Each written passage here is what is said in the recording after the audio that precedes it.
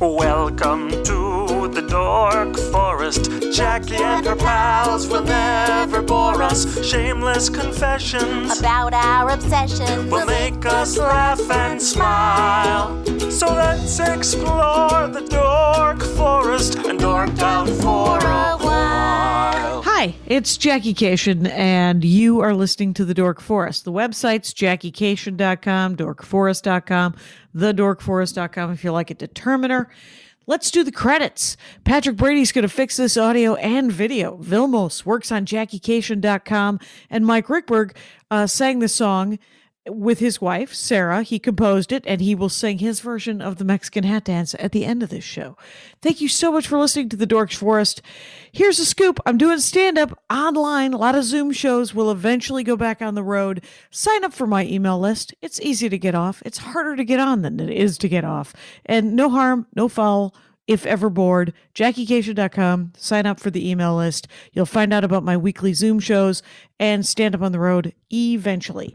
You may donate to the show if you would like. I would like. Sure, I would. There's PayPal, Jackie at JackieCation.com, and there is a PayPal button on both DorkForest.com and JackieCation.com. And there's Venmo, if you like Venmo, Jackie-Cation, oddly enough. If you have listened to all of the shows, go to dorkforest.bandcamp.com, I think. The Dork Forest has a Bandcamp page. You can listen to a lot of ones that are free from pre-2009 when I started pre-recording. And then there's live episodes that cost me a couple of bucks, so I charge you a couple of bucks. There's also some stand-up. There's a story album that's very exciting there. And other than that, I have a lot of merch in my garage. Feel free to order if you know anybody who doesn't have any CDs or the DVD. And you can follow me everywhere at Jackie Cation.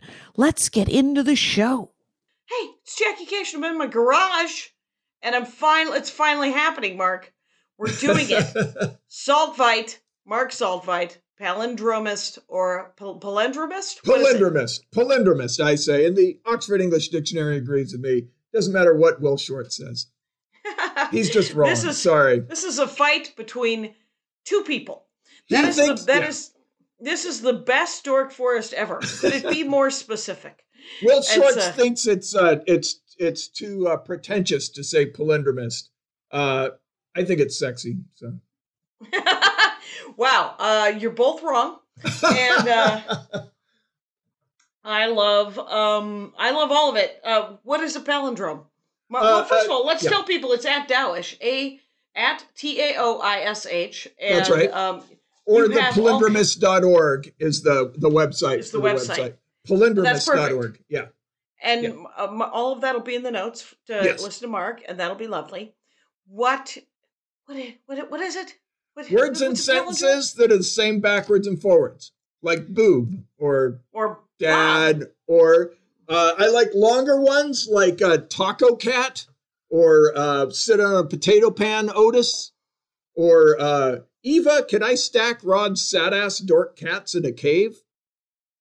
That is super specific.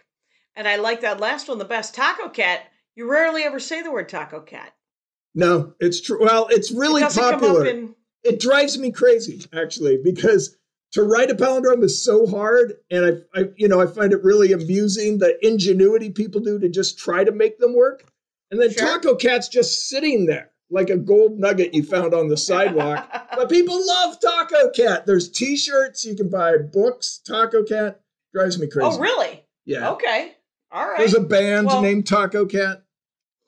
Okay, so essentially, there's different tiers of loving a palindrome. Oh, yeah. And so people, I think people love language to begin with. Yeah. And then all of a sudden, you're like, well, this is a weird thing, like haiku. Yeah.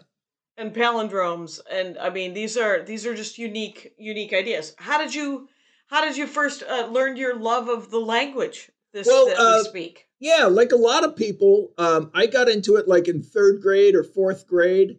For international listeners, age 8, 9. It's very often taught propagandistically by the educational institutions to try to get kids interested in language. So I have a friend from San Francisco, John Agee, who does very well with these books of palindrome cartoons for kids. Like his famous one is "Go hang a salami, I'm a lasagna hog." Oh my God, that is hilarious. Because that is clearly a palindrome as well. And he's a brilliant cartoonist too. So he's got hilarious cartoons with each of these. Oh, that's super cute. And he lives up in San Francisco? Yeah. That's where I started my zine back in the day. So I was actually able to just meet him at Specs Bar, which is I guess you're not drinking these days, but it's an awesome dive bar in North Beach. Who doesn't love the dank? They probably have comedy. And so... Thankfully not, but it's right by the Purple Onion. It's like a block or two from the Purple Onion. Okay. This is, by the way, this is being recorded in 1994. It was. That's about when it started, even a little before that. It's, so when you were a kid, you were into it. Yeah. And so I've got a story about that. So when we were kids, we lived in Portland, Oregon. And my dad loved to do these insane long car vacations where we would drive like 400 or 500 miles a day. And we had one of those VW camper vans with a fold-out table and seats that faced each other. So we just fought, basically, 3 boys in 4 years.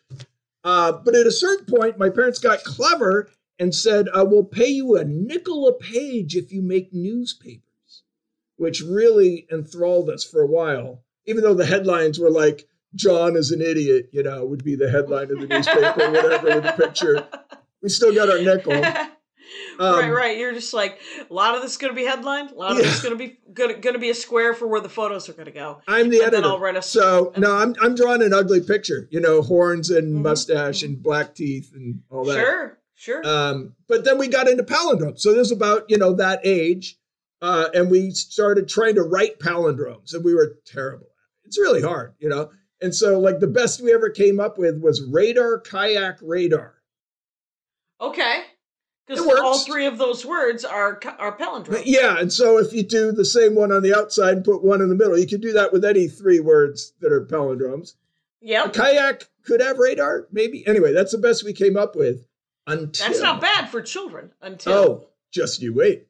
We thought we were going to go down in history as the most famous kids ever, because I don't remember whether it was me or my brothers, came up with a dirty palindrome.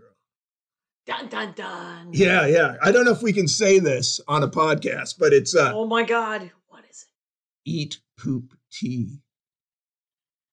Oh.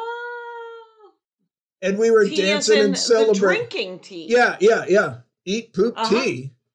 Yeah. But then we noticed the fatal flaw. It doesn't actually work.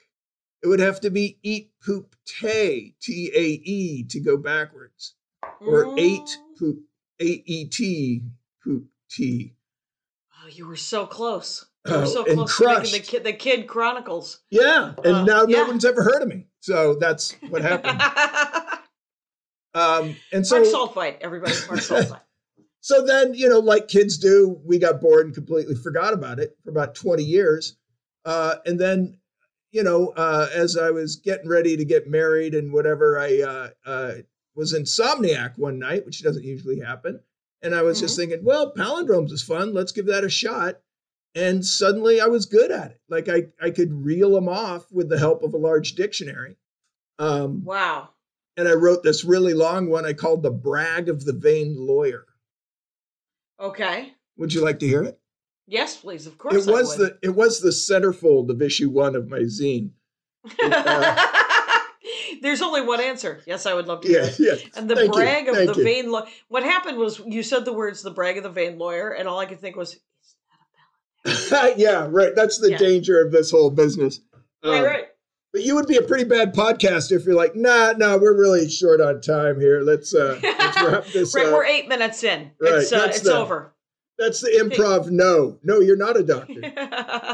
Okay. Before you tell me about this, where are you? I right saw some lady walk behind you. I'm in Middlebury, Vermont, in the Davis Family Library, where I work. Oh, fair enough. A person walked behind you through the window. It was very exciting. One of my assistants. Okay, I haven't seen. Yeah, there's a very large staff. Humans. I've got yes. Huge staff here for the polygamist. All right, so tell me about the lawyer. Yeah, so The Brag of the Vain Lawyer. which is the first real palindrome I ever wrote, goes, resold in Saratoga, riveting in a wide whale suit, I use law, Ed. I, Wan, ignite virago, comma, tar a snide loser. Wow. That's long. First I mean, of all. I didn't know half those words. I looked them up in the dictionary, but I learned what a virago is and stuff. It makes sense. Sure. Is it it's so funny because I have always pronounced it virago, I think. So I've never heard virago. Anyone other than me say the word in my life. Well, I've only read it. So yeah, when I say too. It's like the word it's like the name Sean. Yeah. For years it was seen. Yeah. Right. Mm. Yeah, my mother made fun of me.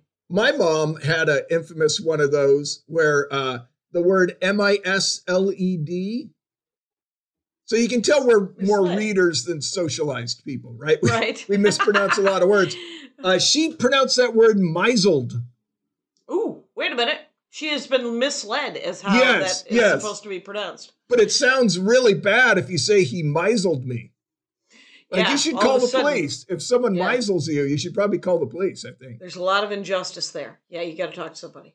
I once said on a video, a comedy video we made in college, I once, not trying to be funny, just thinking that was how it goes, said the word GAMUT as the whole gamut. The whole gamut? Yeah. I don't mind the accent on that syllable. You want the whole gamut.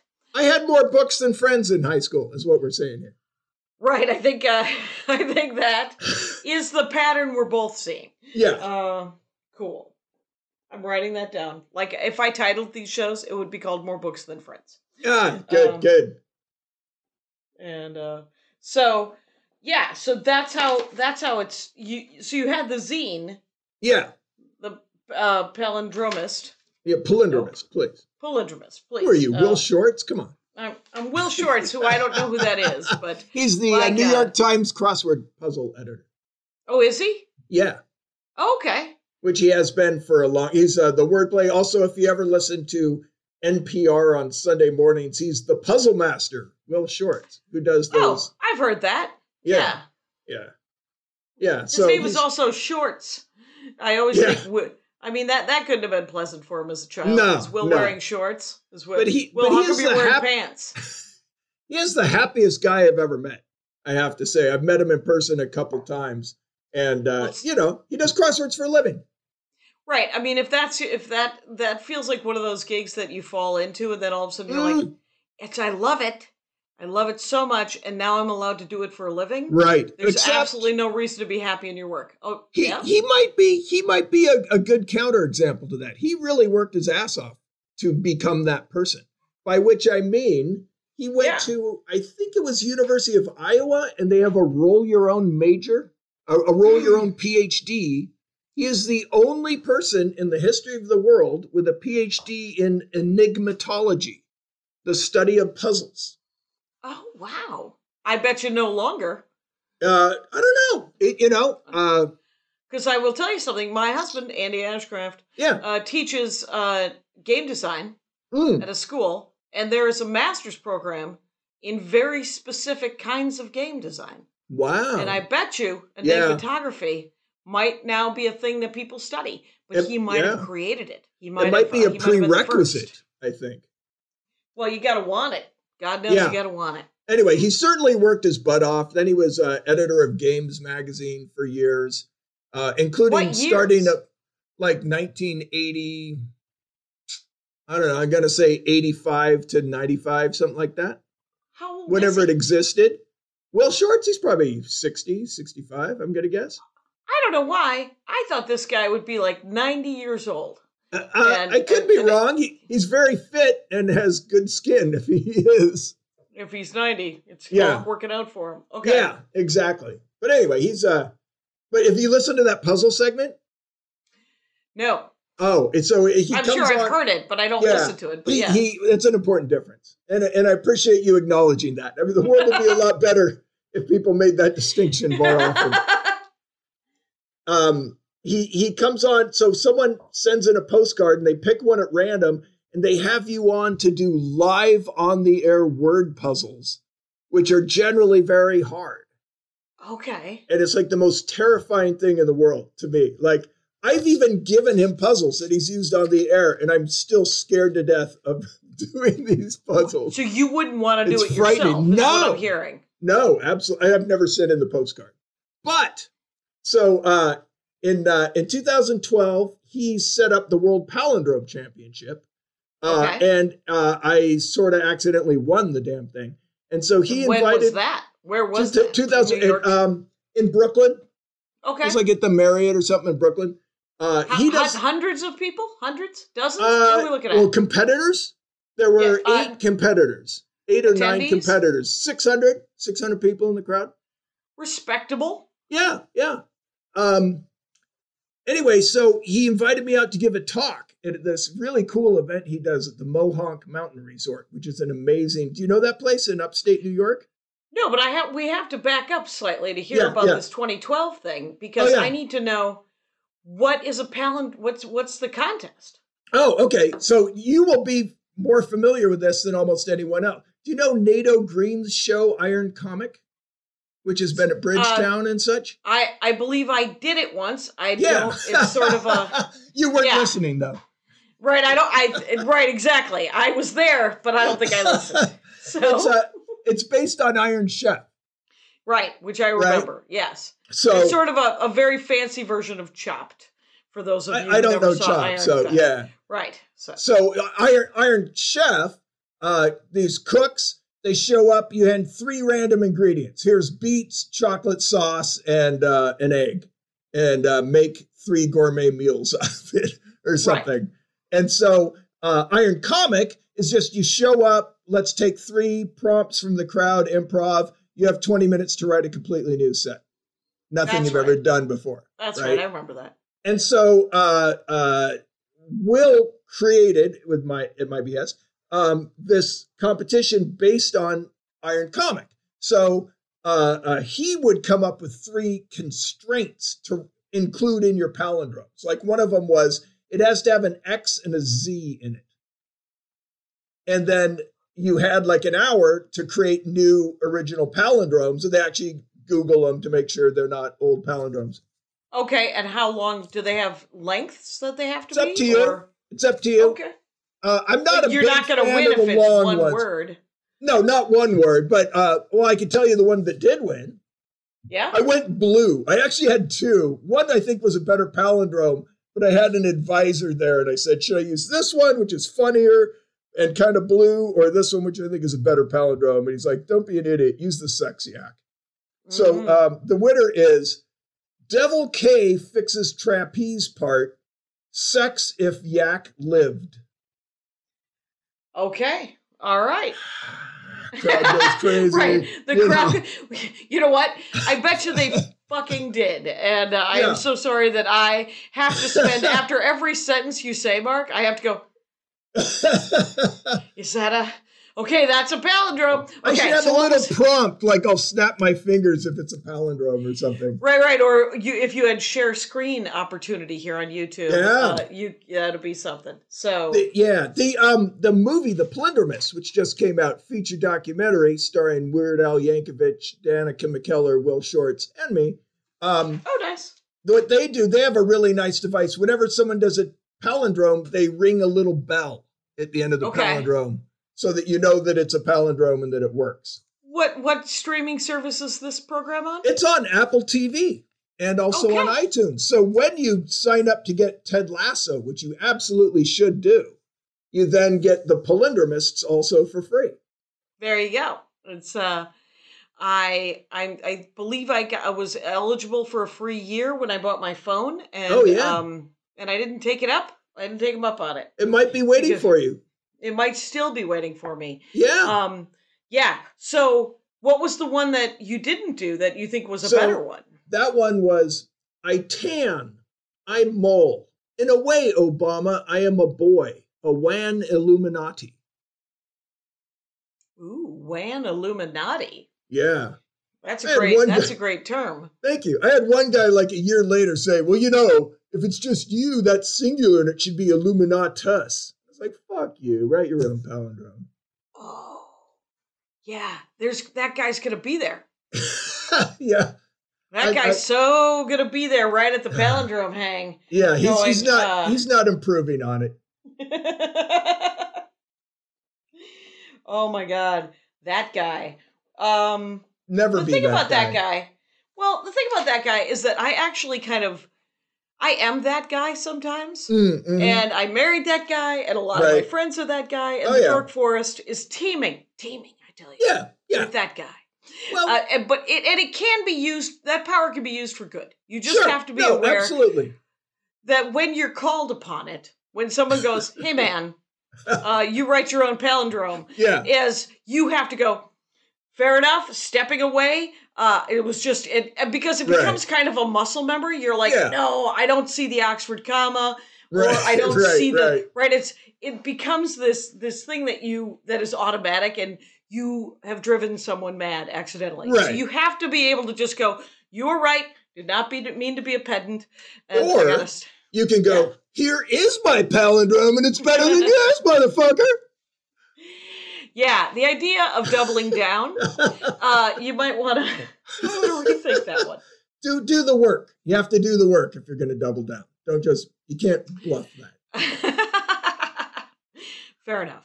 Yeah, let's see your award from winning in 2012. Yeah, right. Yeah. Well, there's another one in 5 years, buddy. Come back, join in, see how you do. So it was such a hit, you had another one in 5 years? What happened? Well, Will Shortz has sort of been setting this thing up where he's going to do a new World Palindrome Championship every 5 years. So there was another one in 2017, which is the subject of the feature film, The Palindromist, now available on Apple TV. Fascinating movie, really enjoyable, a lot of fun. I really think that, actually. But and also I did little historical segments. So the filmmaker chopped it up with little animated bits from palindrome history, which has kind of been my obsession over the last 20 years. And I wrote those and narrated them. Are there palindromes in every language? I mean, there's thousands of languages, so I can't be exhaustive. But whenever I've looked hard into a given language, there's always been some. Okay. Yeah. I mean, I was going to say, have you run across people who are like, I am French, and we also have palindromes? Oh, yeah, absolutely. Well, certainly all the European languages, but even there's an amazing Chinese one from 300 CE, and we don't say AD anymore, CE. This woman, Su Hui, there's a good story behind it too. So she was married to an official of the emperor, whatever, in China, nobility, and he got posted to a remote province, and he took up with a concubine. Bastard. What? And to win her husband, there were people cheating on other people back in 300 CE? Who knew? I thought it was just monogamy galore back then. We haven't even gotten to Sotades the Obscene, who invented palindromes. But let me finish this story first. Okay, finish that one first. He also invented pornography. He's a character. But so Su Hui, to win her husband back from this slattern, wrote what's called the Star Gauge. She not only wrote it, but she sewed it as brocade on silk. And it's this It's this amazing figure, 841 Chinese characters in sort of a grid, kind of like a Confederate flag shape, but without the racism and slavery. And you can read the characters backwards, forwards, doing loops, little crosses and stuff. And does it all say, screw you, husband? No, it goes after the woman appropriately. She's trying to win him back. Well, she's trying to win him back. If she didn't want him, she could have just let him go. He was in another province. It's not like there were airplanes then. So women have been dumb forever. That's the other thing.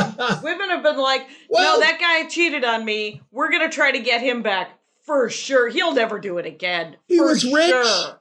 He might have been cute. We don't know. We don't know the calculations. Right. I'm sure she blamed herself. That's what we do know. We know that there's a good portion of the ladies who are blaming themselves on the dirtbag fellas. Don't do it. But she made an amazing sort of giant tapestry where you could read it in all the directions. Yeah, so the characters, they form rhyming poetry in every different direction. It's not always the same, but each little section or direction forms a different poem. There's thousands of poems in this thing. It's amazing. Wow. Yeah. How do you spell her name in English? Do you remember? S-U space H-U-I. Okay. I am going to look her up because she sounds awesome. She is pretty awesome, despite her taste in men. But, we all know. We all know that woman. If I was going to not hang out with women because of their taste in men, there'd be trouble. I'd spend a lot of time alone. I'm not going to name any podcasts, but I'm not going to name any. I'm not going to name any men. Because a lot of my friends actually, they kept, they would come with me to shows and they weren't comics and they would meet these guys who were comics and I was like, and they would pick, here's the thing, they would pick the nicest of the comics or they would pick the most messed up. They never went hardcore for the mean, stupid comics, but the super, they would pick a nice comic who wasn't a very good comic. Or they would pick up a very funny comic who was a giant disaster of an adult human. Right. So I have. There's some bad taste out there. It happens with the men folk as well. There's some trouble both ways. Who invented the palindrome? So that would be Sotades the Obscene of Maronea, a guy who lived in Alexandria, Egypt, in the shadow of the Great Library, approximately 280 BC. Okay. Yeah, and he was BCE. If we're going to be thank you very much. Am I that guy? I'm that guy. No. Yeah. This very appropriately in this case. I think there's a philosophical point on being that guy there. I think the whole universe of dorkdom is riding that fine edge between being that guy and being no fun. And you have to. Where do you make your exceptions? Is I think the whole taste part of it. You know where it helps? Not taking yourself too seriously, which I think a lot of Rangers of the Dork Forest have access to. I mean, most of my fans are just like, no, I know that I'm that guy. I know that I'm that person. Right. And I'm gonna call it, and then I'm gonna back away slowly, knowing that I've probably irritated you. Perfect. And then when you mock me, we can both laugh at it, and then maybe we'll be friends. That's how we grow, actually. Mm-hmm. It's the people or politicians who can't admit they're ever wrong that I have trouble with. But again, we don't want to name names. But oh my God, so many names. Yeah. Anyway, they're every rock in this country turned over. Anyway, so Sotades the Obscene, and how are you spelling that? Obscene. OBS. No, that's smart ass guy. That's my dorkdom. Is being the smart ass humor guy. I do try to keep it out of my professional comedy act, but the Sotades. Okay, Sotades. Yeah, Sotades or Sotades. I don't know. I'm not. Pronunciation is my weakest spot on all this stuff. I've been doing all this research on. So right. And actually, I have a friend who's a professor of classics at Cornell who tells me even the professors of classics disagree on the pronunciation of a lot of this stuff. So that made me feel a lot better. Yeah, you can't get it. No one was there. Right. There's no sound recordings from that era. It's my Latin teacher in high school took conversational Latin. Oh, really? And she said it was one of the dumbest things. She said, I thoroughly enjoyed it, but it was genuinely dumb. And then she taught us all. Latin is dead as can be. First it killed the Romans, now it's killing me. And then I went to college and I tried to get retro credits and took 5th semester Latin. And then I went back to high school and told her that, and she almost burst into tears and actually said this sentence: "You're not good at Latin, Jackie." Oh, anyway. No! Oh no, that's horrible. She was correct. Latin takes a great deal of work. But tell me about Sotades. So he lived back in 290. Yeah, 280. So he died probably 280, 270. It's so, there's the fog of history is so, and I think it really drives me crazy when people say they know exactly what happened in 500 BCE. No, you didn't. Nobody knows. It's just a fact. that nobody knows, right? Anyway, so he was also a sexual outlaw. That's the other interesting thing about him. What did he do for a living? He was a poet, probably, patronized by the king and queen. Ptolemy II, Philadelphus. Algeria? Where was Alexander? No, Egypt. It was in Egypt. Okay, yeah. so it's right on the Mediterranean.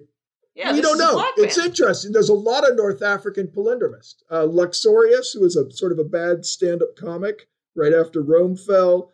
Optatian Porphyrius, who is not precisely a palindromist the way we know it, but he did try to backwards and around figures.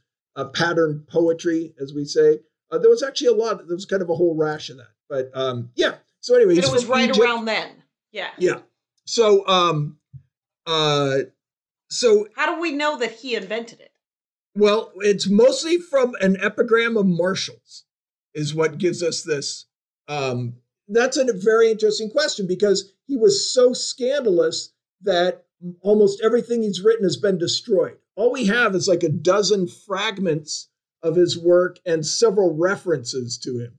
Like, I'll cut to the end of the story. He was executed by King Ptolemy for insulting him at his wedding to his sister, which Sotades felt was a bit objectionable. And wait, so he's been invited to the wedding. Yes. He's at the banquet afterwards. He's talking to Ptolemy's sister? Ptolemy and his sister wife, Arsinoe too. Okay, yeah. Are the three of them are hanging out by the Well, it's a large crowd. Ladies. It's a banquet. People are doing toasts. It's that kind of thing, right? Okay. Yeah, it's the wedding banquet, the night of the wedding. And so he did a toast and he did more of a roast. Yeah, it was a poem he wrote, only 2 lines of which have survived, the first and the last. And the first poem is very flattering. He kind of sets it up, right? It's like, just like Zeus had a thing with his sister Hera. So you go, okay, this is very approving. This is like, okay, yeah, it's your sister. I don't know. It's cool. But you're gods. Yeah. Wait till the zinger at the end. And so the middle part is all lost to history. But the final line, which I'm not even going to try to do it in Greek, but it basically translates as, you are shoving your prick into an unholy hole. Wow. It was a little more subtle than that, but not a lot. And clearly not enough. I think the subtler joke was, your kids are going to have hip dysplasia, which is something dogs get when you breed them too close together. Dogs hadn't been invented yet. It was all cats. It's just cats, right. Just meow faces as far as the eye could see. Egypt, right? So there's no Egypt. That wasn't, but were they palindromes, his poem? Well, not, so here's not the thing. Those two. Okay. We only have 12 individual lines of his work because everything was destroyed because he was considered, heretical, queer, obscene. One of his ones that survived is a really funny fart joke, which turns out to be a scathing review of a flute player. So he said it's basically like a mighty ox ripping farts in the field as he plows through the soil. That's his description of a guy playing the flute. I would have loved to read the whole. So making friends. Making friends every time he put pen to sheepskin or whatever, parchment.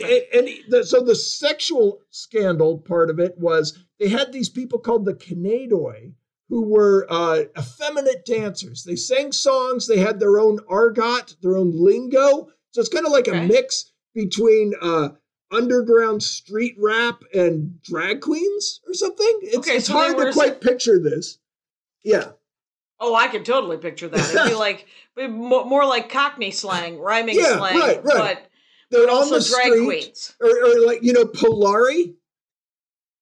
So in Britain, there was a dialect that was kind of the queer and sailor and con man thief argot called Polari. So it's sort of like, do you know Nick Leonard, the comedian from San Francisco?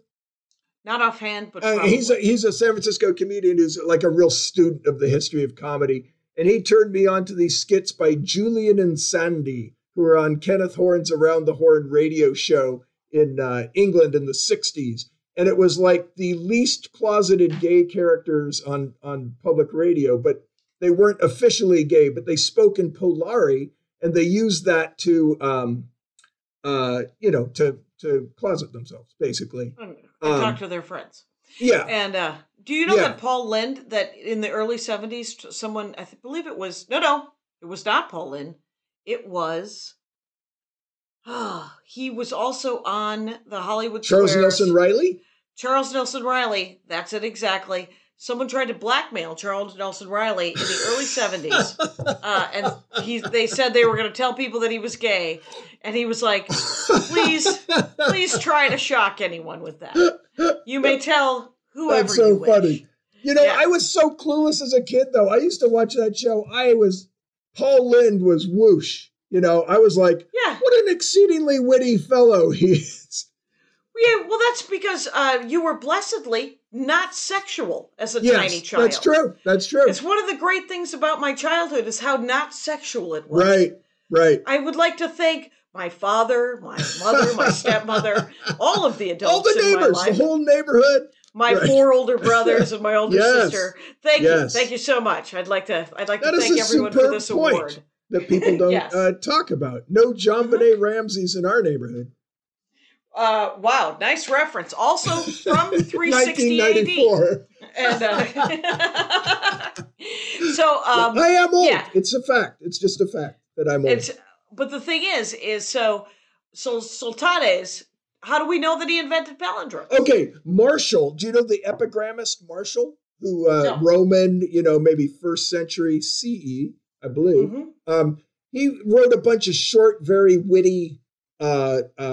It's like good stand-up comedy. A lot of it. There's usually a zinger at the end. It leads you one way, and then there's the twist. Nice. And he wrote 2 of them about Sotades, apparently because Sotades was quite popular in those days before the monks became the keepers of libraries and destroyed all his books. And so he wrote one. They basically wrote 2, basically complaining about the fact that Sotades was more popular than he was and kind of bitching about it. And so, one of them was like, just because I don't write backwards poems or read Sotades, the obscene Canadoi, doesn't mean I'm not a good poet. Would you make the famous racehorse walk on a plank? Come on. I write good stuff, not popular crowd-pleasing bullshit like that. Wow. So he was an alt comic back in the days. Like, I'm not writing ox fart jokes. Yeah, so sorry. Exactly. Yeah, if you're looking for flute fart jokes, go find Sultanes. Right. And his other one was even sharper. It was, so in those days, I guess, cunnilingus was considered really dangerous as well as, strangely enough, gay. For men to perform cunnilingus meant they were homosexual. To women or? Yeah, to women. It's interesting. It's a very different frame of thinking than we have today. Thousands of years of men going, how can I get out of this? Yes, Kick off his head noon. Kick off his head noon. Get me out of here. Exactly. So not surprised. Okay. So this one, he was like, so it was a pun based on the phrase, putting your head in danger, which, he got his head removed, right? So it was like, is Sotades putting his head in danger? No, basically, because he can no longer carry a stout truncheon, he uses his tongue. So putting his head in danger, initially you think he's risking getting executed by the king, but really what it means is he's going to catch an STD from oral sex. Right. And then the invention of the dental dam. Yeah. So not addressed in Marshall. Oddly enough. Wow. Or at least I haven't finished his book. I just skipped to the parts about Sotades. But anyway, so he did these two epigrams on Sotades, and the one where he says, just because I don't write backwards like Sotades the obscene is the first sort of reference to it. Yeah. Which is why people think that he's the one. Fair enough. It's interesting. People have found a couple hidden references. It was very dangerous, obviously, to be too much like Sotades. An author who pretended to be Plutarch but wasn't, they call him pseudo-Plutarch, wrote a lesson for kids that was just like, don't be an idiot like Sotades the obscene and insult the king to his face. What are you, stupid? Which, that's common sense. That sounds like a beautiful children's book and a good parable. They're not wrong. Exactly, right. So there was a lot of kind of things like that at the time. But the actual word, so the only fragments of Sotates we have are the quotes people made in telling you not to be like Sotates. Right. His actual stuff has all been destroyed. So yeah. What I was going to say is, because he was so forbidden, scholars just in the last 20 years since I've started researching this have found a couple other authors referring to Sotates, but they didn't even use his name, so people missed it the first time. Wow, he got subtweeted before Twitter. Yeah, exactly. He invented subtweeting as the subject. Like one of them, so I told you that there was that part about, just like Zeus married his sister Hera, the first line of his infamous poem. So another poet, I think it was Callimachus, starts out a poem where he says the exact same words, and then he interrupts himself and goes, no, you stupid dog, you'll get yourself killed. Don't say that. That's funny. And an Italian guy only figured that out in the 1990s, that he was talking about Sotates. Well, that's fascinating. That is cool. So when's the next instance of palindromes? When's it become okay? Well, it's back and forth all through history. That's kind of an interesting thing. In the Greek world, palindromes were going on. In China, palindromes were going on. So it falls in and out of fashion in every culture. Really goes through periods where people go, this is stupid, it's just artificial, this is bad poetry, this sucks. And then other people think it's really cool. And there's cycles of this in every society, and they're offset. So, Greece, you have holy Christian palindromes, like going around baptismal fonts, nipson anama matame mononopsin, wash your sins, not only your face, is found even today in churches all across Europe and in Greece on holy baptismal fonts. Oh, okay. So if the first palindrome, the oldest palindrome that we've been able to find is Sotates. No, Sotates. No. The oldest one we have surviving in the sense that we use it letter for letter, backwards and forwards, is from the 1st century BCE, and it's a school textbook from Teb, Tunis, Egypt. So again, just like I learned about palindromes, kids were learning about palindromes in school back then.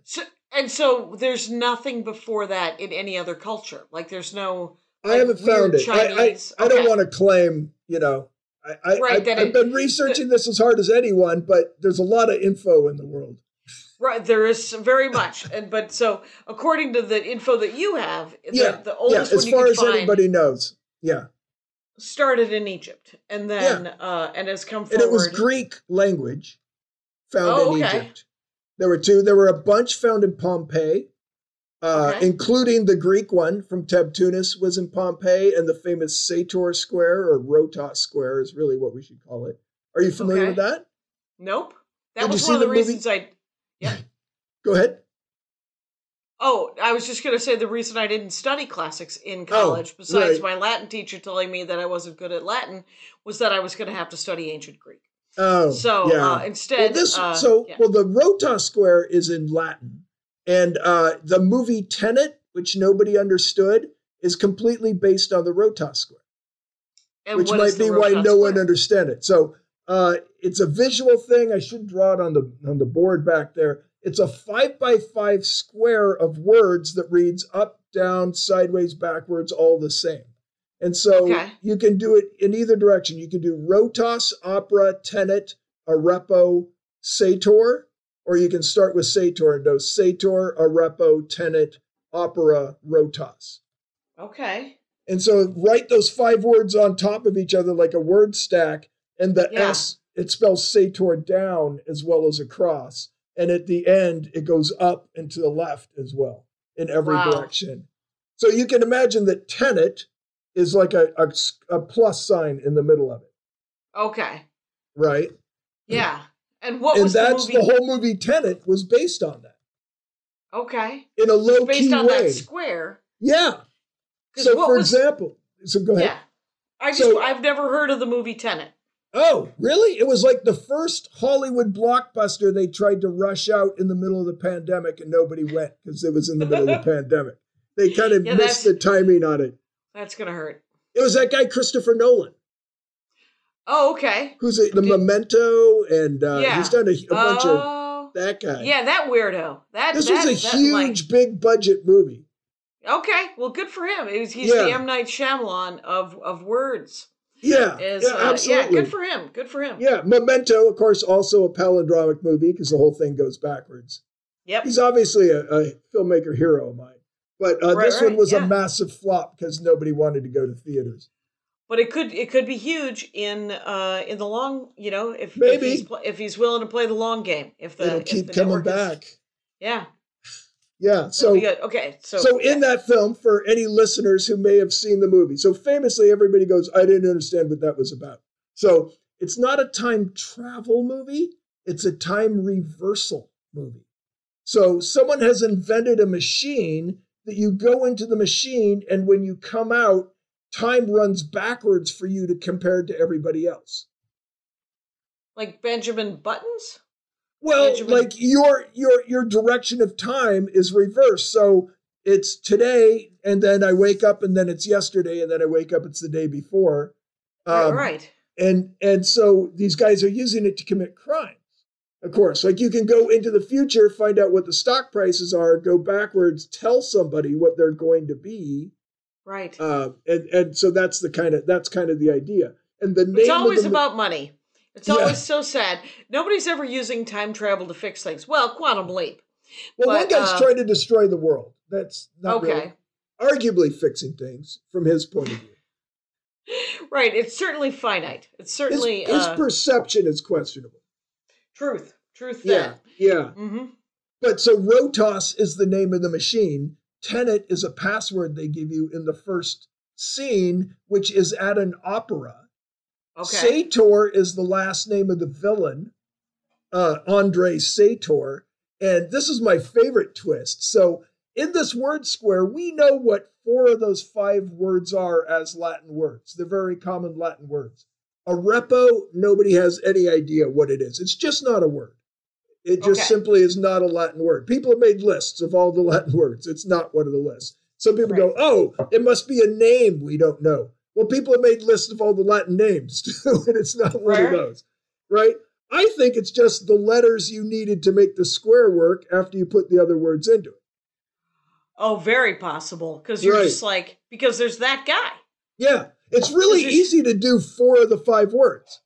Right. And then you only have 2 letters that are not filled in yet, and you can just put anything that sounds reasonable. So the twist in the movie is the character Thomas Arepo is an art forger who you never see in the movie, and we're not sure if he really exists, which I think is a very subtle shout out to the fact that this isn't a real word. Right. Wow, this is a deep dive into some palindrome. I know. Can you believe no one else figured out how this movie worked besides me? Right.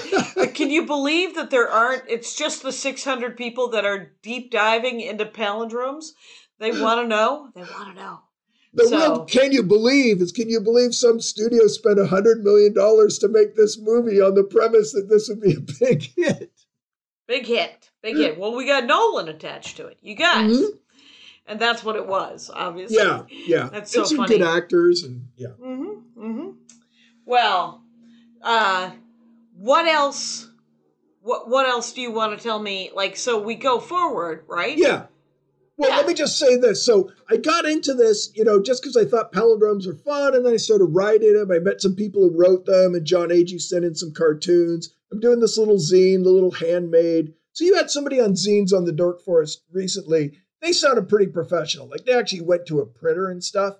Like the kind of the zine world I knew is you get 8 sheets of regular printer paper, you fold them in half, you staple them in the middle, and you've got a 32-page booklet. And that's your zine. Well, but are you handwriting it out? Some people do, but usually you print it on a printer. Mine are all printed. I print them on my printer. Well, then you're as fancy as those 2 guys that were on mine. No. They went to a professional printer and had 1,000 copies made up and had colored glossy covers and that kind of thing. Eventually. Yeah, they were, but the zines that they loved more than their own zines. Yeah. Were the ones that were 8 pieces of paper that were printed on a dot matrix printer. Exactly. Or some people had written, but that wasn't really sustainable over the long run. But yeah. Yeah. Anyway, but I kind of morphed into a history geek is what I did. And it's gotten out of hand to the point where I'm actually giving talks at scholarly conferences now. And I'm just about the Rotas Square, about palindromes, okay. Rotas Square. I'm finding new palindromes that people don't know about. I'm giving a talk at the International Medieval Congress in Leeds in July, except it's on Zoom this year, on the tradition of Latin palindromes, where I just, for the first time ever, collect all of the Latin palindromes. I've found 47 so far, and give the history of them and the citations and where you can find them and link them together. And then I argue that they form a coherent self-referential tradition based on each other. It's not just people scribbling little notes in the margins, though there is some of that too. So that's the kind of stuff I'm doing. Were they famous, these Latin palindromes you found 47 of? Some of them are from published works and some of them are just from diaries and stuff, or? Well, I mean, all of the ones I'm looking at were before 1600. So very few of them were even after the book was invented. So most of these are handwritten manuscripts, but some of them were still very famous. Like there's a guy, Rabanus Maurus, in 805, like right when Charlemagne was the king. And they're pulling together the big library. Did you watch Game of Thrones? No. Oh, okay. So there's a maester scene. So there's a cool scene toward the end where the one guy gets trained as a maester and he goes to this giant library with the esoteric knowledge and books and stuff. That's basically Charlemagne's library is what that's based on. Alcuin formed this library for Charlemagne. Did you ever read any Umberto Eco? I'm dying to read Name of the Rose. That's all about this stuff, right? Right, Name of the Rose is the only one. I've tried to read other ones. Umberto Eco is an incredible historical fiction writer. Yeah. Incredibly dense, incredibly smart, very well researched, recently died. And we have in this house probably 4 or 5 of his books. I have only read The Name of the Rose. He wrote one that actually has like the Sator Square in the title or some variation on it, which obviously is on my reading list. Who was the Dan Brown? He's the fanciest Dan Brown in the world. Right. Umberto Eco. But a more real Dan Brown, a less cheesy Dan Brown. He's done essentially a lot more of the background work. So, but the Name of the Rose is a beautiful book. It's exciting. It's really smart, and it's actually pretty funny. Yeah, and it's it's very hard in some of that dense fiction to be funny. Yeah, and so good for them. I should read that. That should be. I have aspirations to write stuff like that too. So it sounds like, even though I haven't read Eco, it sounds like what you're saying is Umberto Eco to Dan Brown is like Ursula Le Guin to J.K. Rowling. Oh, easily. Yeah. The ratio is the same. Right. And and the thing is right. I mean, it's sort of the J.K. Rowling is even. I mean, dude, the world building is so different. You might as well say that like Anne McCaffrey is to N.K. Jemisin. I mean, it's just like the world building is real, right? But it's a lot more up here. It's a lot lighter, and it doesn't mean that both are not enjoyable, right? Right. But it is sometimes harder for me to read an Umberto Eco than it is to read a Dan Brown. A Dan Brown, I can. That's 3 or 4 days, and I'm like, well, that was fun. Right, it's over. Sure. Umberto Eco, 6 weeks. I'm definitely Team Le Guin on that comparison. For sure. But and I bring it up because they both wrote series about schools of wizards. And Ursula was a little salty about that.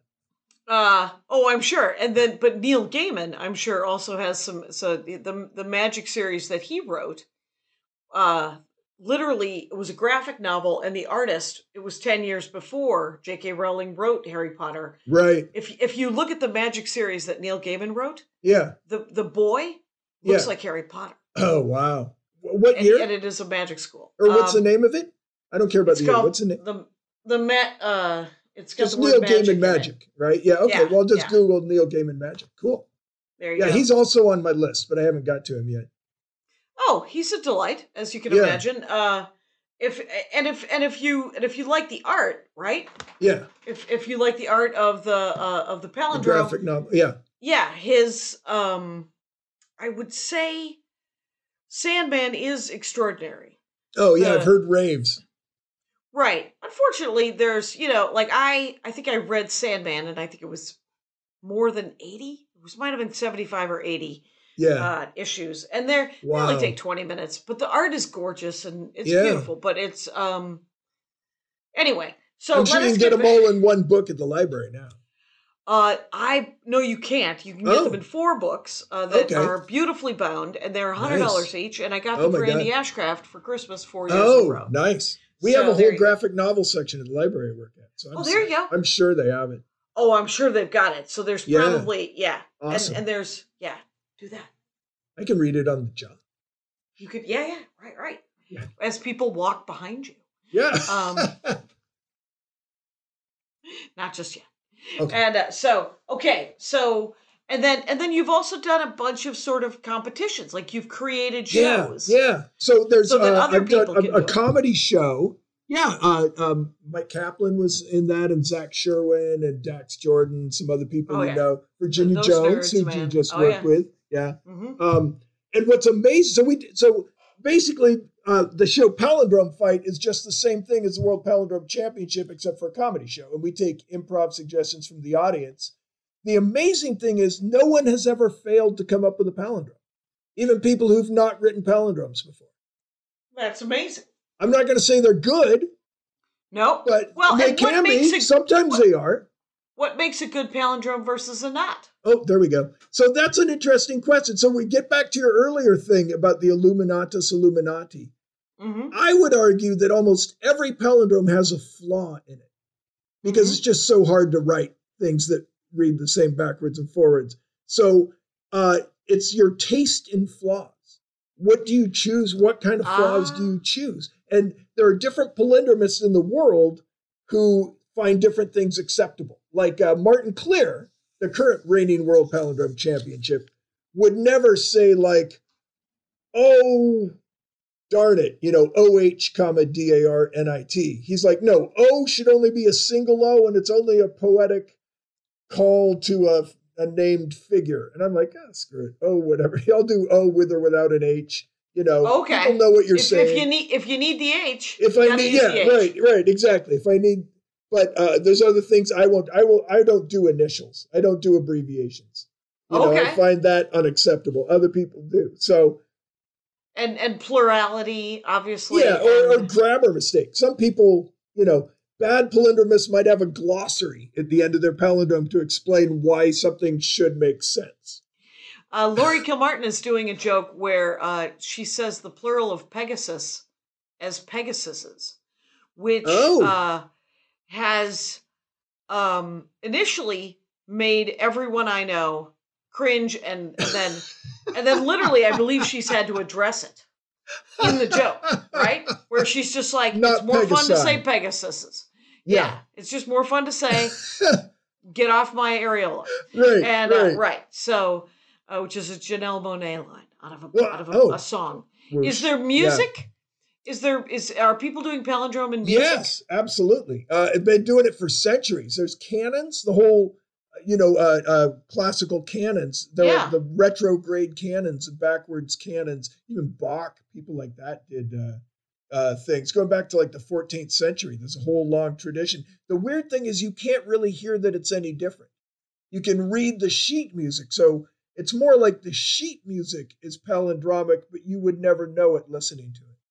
Okay. I just did a podcast for Anthony Etherin, one of my competitors, a palindromist, buddy, Pendirect Press. He's a poet. He's a constrained poet. And he and I were on with Lori White, who's a bassooner for the Salt Lake City Orchestra. Okay. Some people like to say bassoonist, but like Lori Kilmartin, I think bassooner is a funner word. Yeah. It's much more fun. I wonder how if she plays and writes herself. Backwards. Okay. She does use bassoonist. I mean, she gets paid. It's a job. She gets paid real money, so she's not going to goof around with it. Right. And I do know she's that actually whenever worked really hard and stuff. So.